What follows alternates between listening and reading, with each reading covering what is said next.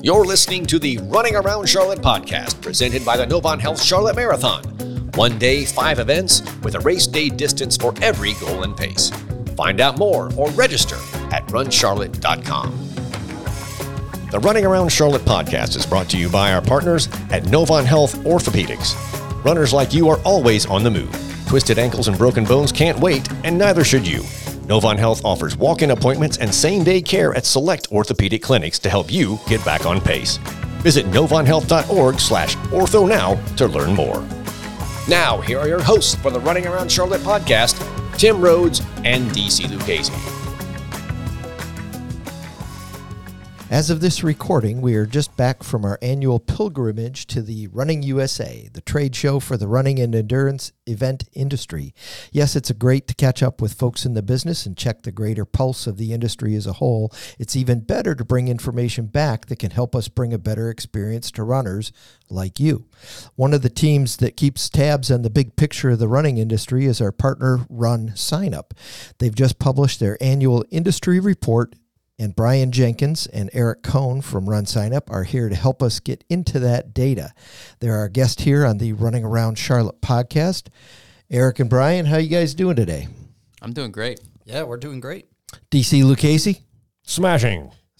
I'm not going to lie, I'm still a little chilly from our trip to Florida. So yeah, so the trade show's at Orlando, Florida this year it was, and people from all over the running industry, whether it's events, vendors, I don't know that we had too many sponsors, but Couple charities.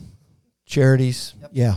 And so, whether it's a 5K, a 10K, marathons, it's just great to get together and see everybody. And it's kind of that one time a year where you get together for 3 or 4 days and compare notes and kind of take things away. So tell us about Run Signup and why you're involved in the running industry and what exactly Run Signup is besides a place to register for a race. So Run Signup works with 28,000 events across the United States, and so our goal is to provide as much technology as the client will let us provide. Many of our clients, that's just registration services, but more and more we're proud to be able to support many events with website services. So one of the key functions for an event is to have a great-looking website. And so I got involved with the running industry, as probably many people who might listen to this, is that they ran in high school, and I ended up running in college as well. And I had a passion for trying to figure out a way to get into technology and running, and right place, right time, right opportunity. And I actually ended up meeting Eric. And so maybe this is a good time to transition over to Eric. Sure. So I've been in the industry for 18 years, and Bryan and I met at the finish line of the Richmond Marathon, I believe in 2009. And Who got there first? so I was already there. I was doing live results at the finish line. There you go. Okay. Live results. First finisher. Laptops, all sorts of stuff going on. And Bryan approached me and said, hey, I'd love to come in and talk with you and have an opportunity to work with you. He obviously had a big passion for running. He's a great sales guy. I was looking for a really good salesperson because I'm not that great of a salesperson. Mm-hmm. I definitely am more of a relationship person and technology nerd.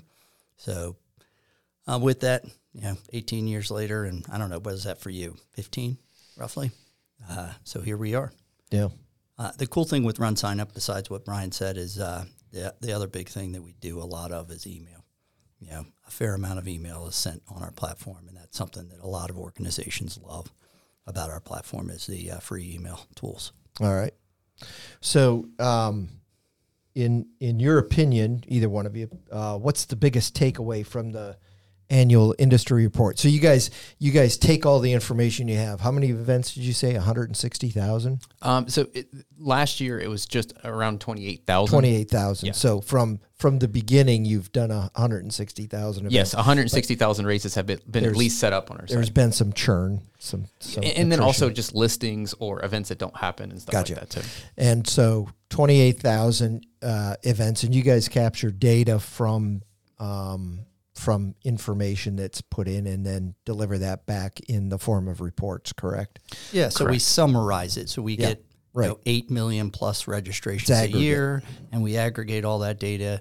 The team and Johanna do a really good job of taking reports every year and then building on them. So the original one was 2016, I believe, and we have overhauled the actual summary reports a fair amount since then. But people come back to us and go, hey, we'd love to see it this way or add this or that. Yeah. And that's what we do. So what was your biggest takeaway from the data that you aggregated this past year from the output? So I'm going to go with number one from our marketing director. She put 8 weeks into this, so I'm going to trust her judgment. All right. So the first thing is we should give a warm round of applause for Johanna Good and Lewis Jones, who put this together. Yeah. They put a lot of effort into this. So I always thank them because they do a tremendous job. If you saw the report, in the physical report, it's impressive.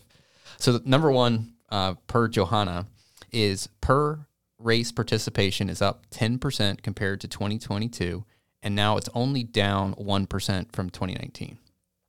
The other thing I saw in there too, a caveat to that is, it's finally time to stop comparing to to pre-COVID. Great, we can look past that.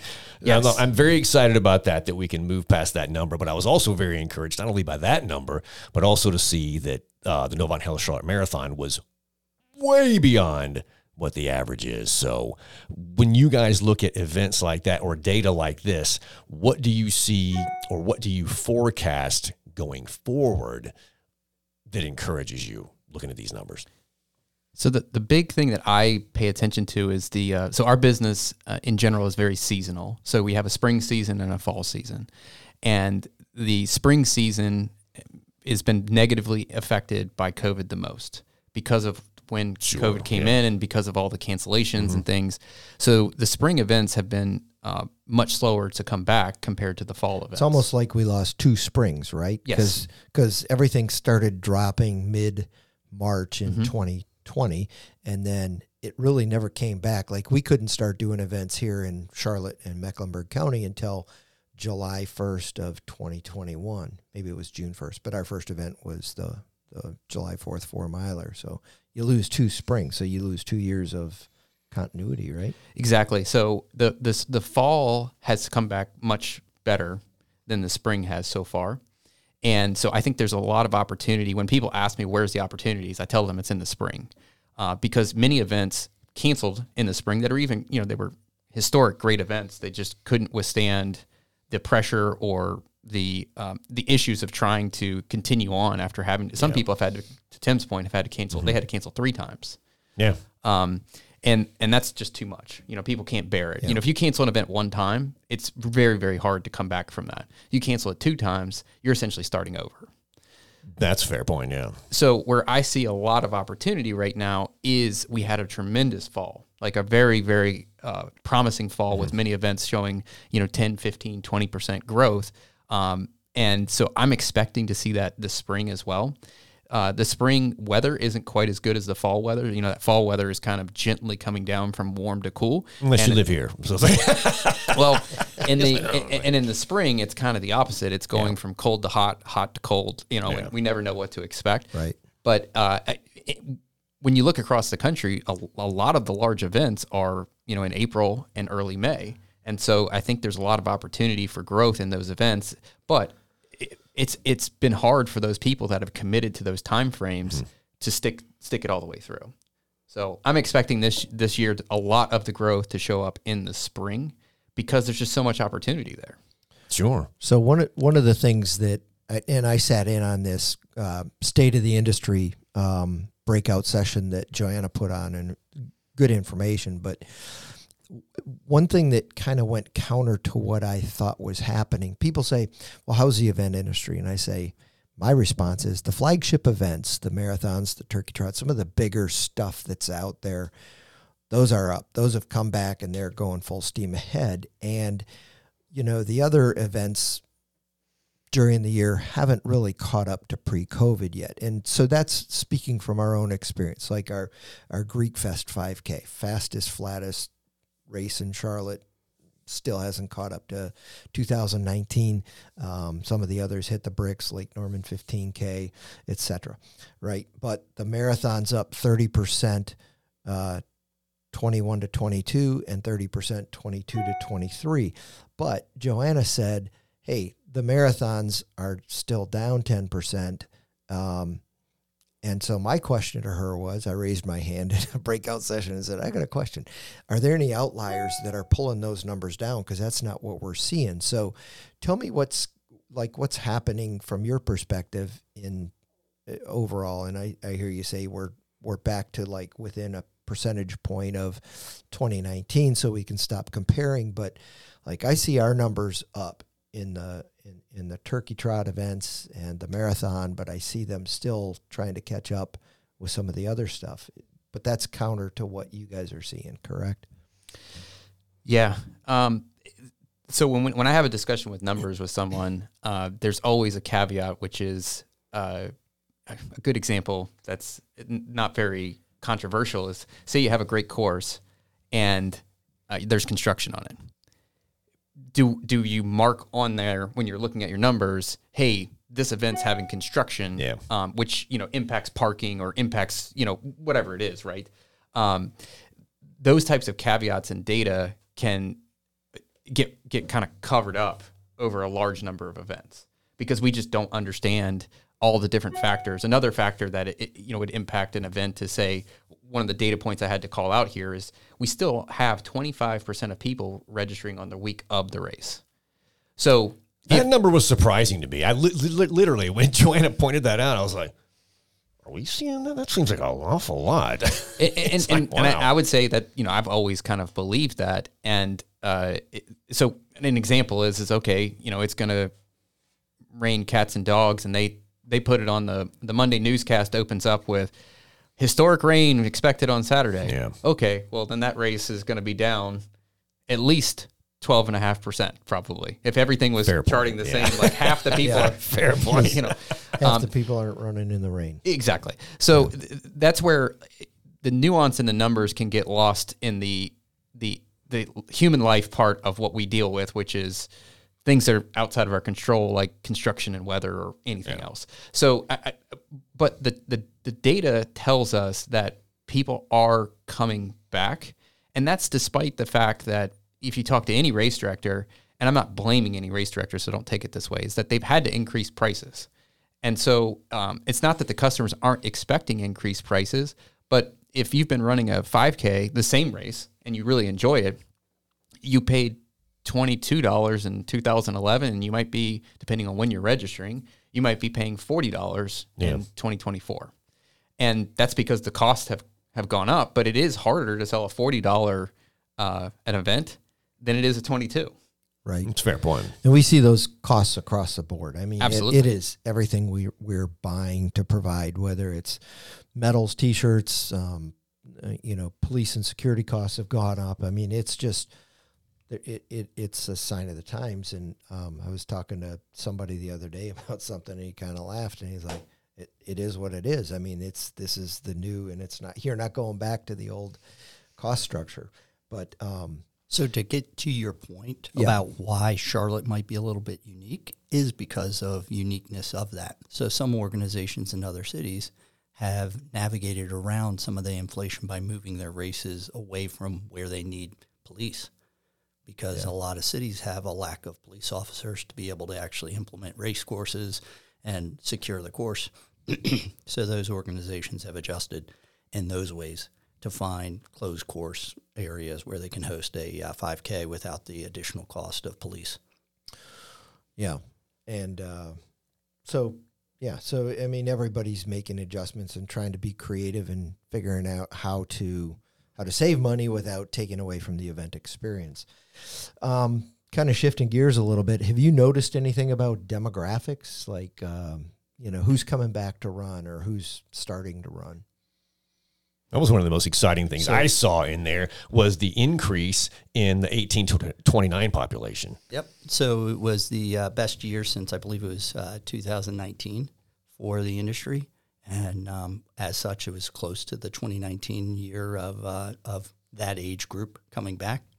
I personally look at it from a generational standpoint and think that as the millennials and Gen Zs start to get into that buying power that they'll have and getting jobs, that they're going to actually start registering for races and participating at basically a same percentage as the boomers and Gen X.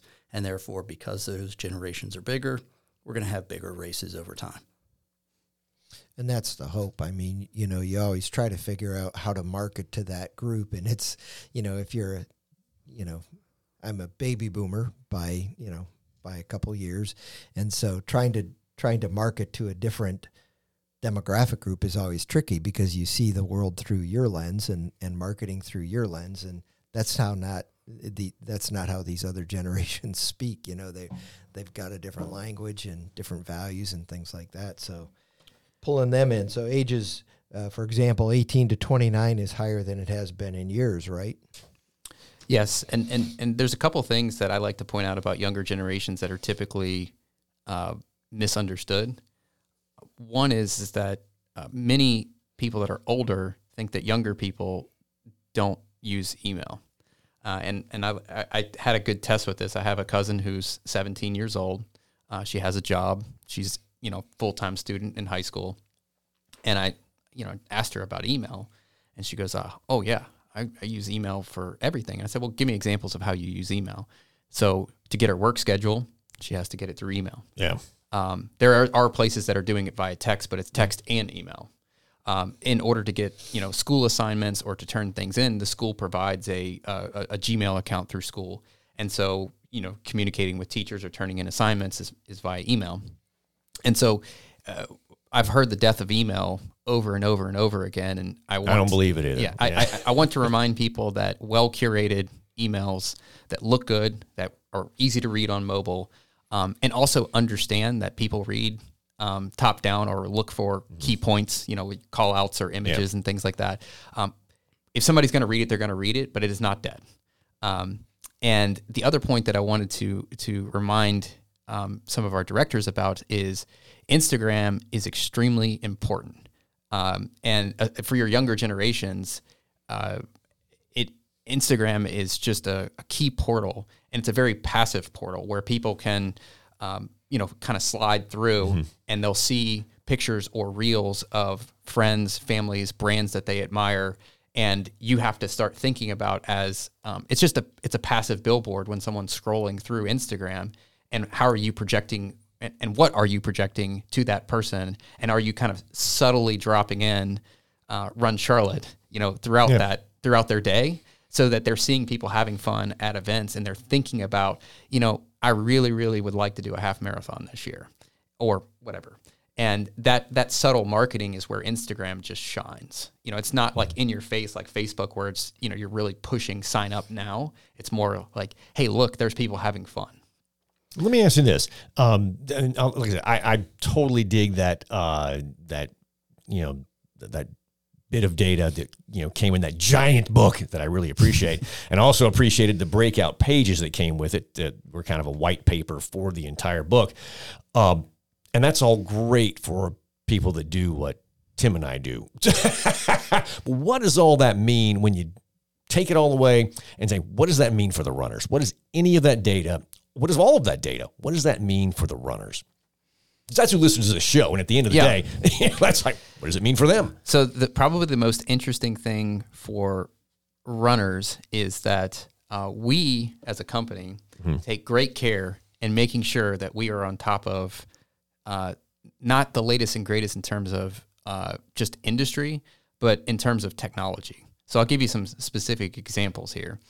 So we implemented Apple Pay.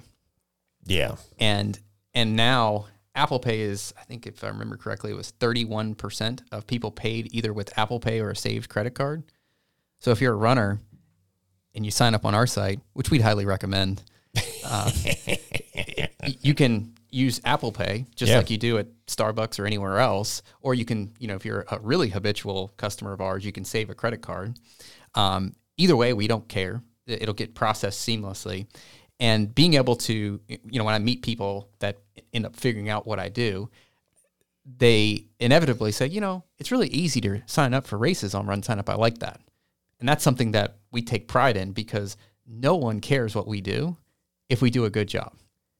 Everyone cares what we do if we do a bad job. There you go, man. I thought that was an amazing number too, that I was like, wow, almost a third of people are taking advantage of it, because I think that's fantastic. If I have to go through hoops, I have to fill out, customer information again and all that crap, I'm like, bro, you probably just lost a sale. But if you can make it easier and make it faster and make it where I could do it, oh wow, that looks great. If I'm looking at it on mobile, heck yeah, I'll do that. Boom, click the side. I'm in. I'll see you guys on fill in the blank date or whatever it is. So the one thing that I take away from it, actually, from the trends report, is mobile has taken over. I was going to pick that one out. So like 74% of all page views are on a mobile device now. Yeah. 60% of all transactions are on a mobile device. Yeah. So basically, from a run sign up standpoint, we spend so much time making sure the website looks good and it functions well on a mobile device, right? Yeah. Can a end user pick up their phone and actually enter a race without having to feel like it's going to take them a year to figure it out, right? And that's what we spend a ton of time on. Yeah. And that is very important for the everyday runner. It doesn't scare them away. It makes it very easy for them to register. The Apple Pay and Apple Wallet also is available. Those type of features make their lives more seamless to the actual event itself. So, and more like the rest of their life. Yeah. Right, yeah. So they're already adjusted to using Apple Pay and Apple Wallet. I mean, Bryan probably saw me the last couple stores that we stopped at on the way here. I'm using my actual phone to pay. I thought he was going to say he looked like he needed reading glasses. I was going to say, I've been using his phone for Apple Pay too, but that's neither here nor there. Yeah. But those user benefit things, I think you're right. Those are things that I think that are incumbent upon folks that are in the seats that Tim and I share, are to make sure that our audiences know that you can do this easier and faster than, we can't get you to the finish line any faster, but, we can sure as heck make getting the start line. Well, if you email the right people, you can get to the finish line faster.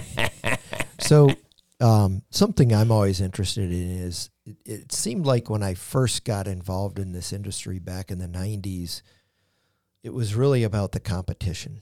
You were out there, you were trying to set a PR or compete for an age group award, and somewhere along the line, that perspective, that value proposition shifted from competition to experience, whether it's the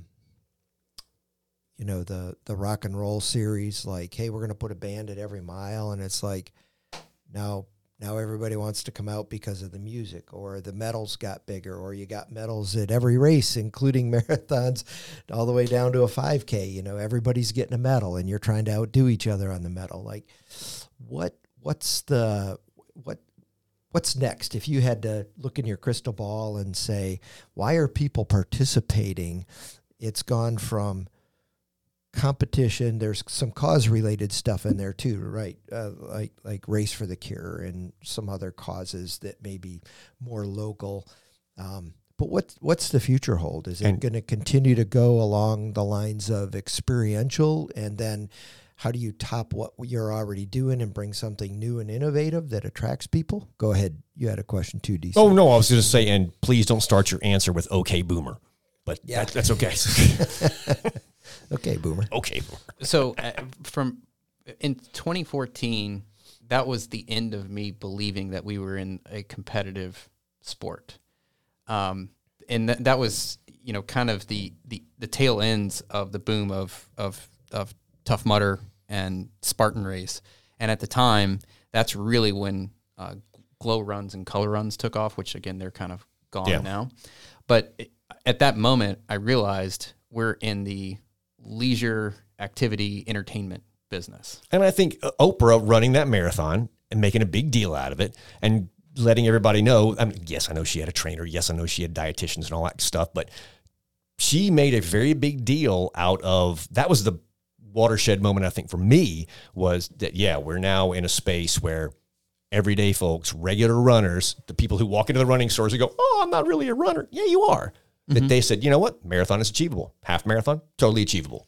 Absolutely. So what I see in the future is the people that figure out how to can create communities and micro communities within their events are going to be the people that move forward. And there's a great book, and if anyone hasn't read it and you're feeling lonely, it's called Never Bowl Alone. Never bowl alone. All right. I'm writing that one down. And it's a good book to read because, San Francisco just declared a loneliness epidemic. And what's next? Well, wow. And the reason is that, if you're someone who works with others, you wouldn't maybe notice that. And if you have a family to come home to, you wouldn't notice that. Fair. But if you're 25 years old and single, fully remote, like, who do you see? Do you talk to your cat, or Good your dog point. or whatever? And so, and that's like the big challenge of the next decade is as people kind of continue to work more remotely or independently. Yeah. You can't go to the water cooler. They've tried digital water coolers. Yeah. The water's not that good. So, we as people in the industry have to think about how do we create communities. And Tim and Eric and I talked last night about in our hometown, the Richmond Sports Backers are kind of the big organizers in our area. And they've done this tremendous thing of creating training teams. And these training teams have thousands of people showing up on Saturdays and Sundays to train for the half marathon and the marathon to prepare for it. And it's not about the training. It's not about the race. It's about the friends that you make on these Saturdays and Sundays, and you get to enjoy fellowship. And that's one of the words that I've tried to introduce back again in 2024 is look for opportunities of fellowship with others who enjoy the same things. And there's like these simple filters that you can look at life. So if you're walking on a trail or running on a trail at 6 a.m. on Sunday morning, the other people you see on that trail, you can have fellowship with because somehow they have decided to be out on that trail at 6 a.m. Yeah. And there's, but many times we're locked into our headsets and not looking at anybody, and it's, okay, that was 7:44. Okay, we need to pick it up. It's like, it makes no difference. It's like, okay, if you ran 8 minutes for that mile or if DC's running 8:30s that day, I'd be much healthier if I ran 8:30 miles with DC than 7:44 by myself. There you go. So I'll give you my future. Please. There you go. My future of the running industry is going to be a little bit different in that, and I agree with a lot of what Bryan said. I think what we're going to end up seeing over the next probably 25 years is a lot of cities are going to start to limit the number of large races that can happen or the number of races in general. We're already seeing it with the cost of police force and public service going up. What ultimately is going to happen is the government's going to have to say we can only have so many parades, so many permits for these type of events. So we're already seeing it in some cities. So like New Orleans, you're not allowed to have a half marathon. The longest distance right now is a 10K that's allowed in New Orleans. So if that starts to become a bigger problem throughout the country, you're going to have very exclusivity-driven events where these large events, they're going to be capped by the number of people that can be on the courses, and there's only so many events that are in those cities. So then you're going to have growth problems, and that's going to push a lot of the races outside the cities into the suburbs. Hopefully that's the case, man. I hope it's not a rich get richer type deal because I've read the same thing where it's like, as you see events get canceled, you see cities not willing to renew permits or, basically saying yes, but helping them get to no. And I hope that it's not a situation where, a mid-sized event in a medium-sized city can no longer exist because it can't get the cooperation from the city and county. Now, let me ask you this as a follow-up.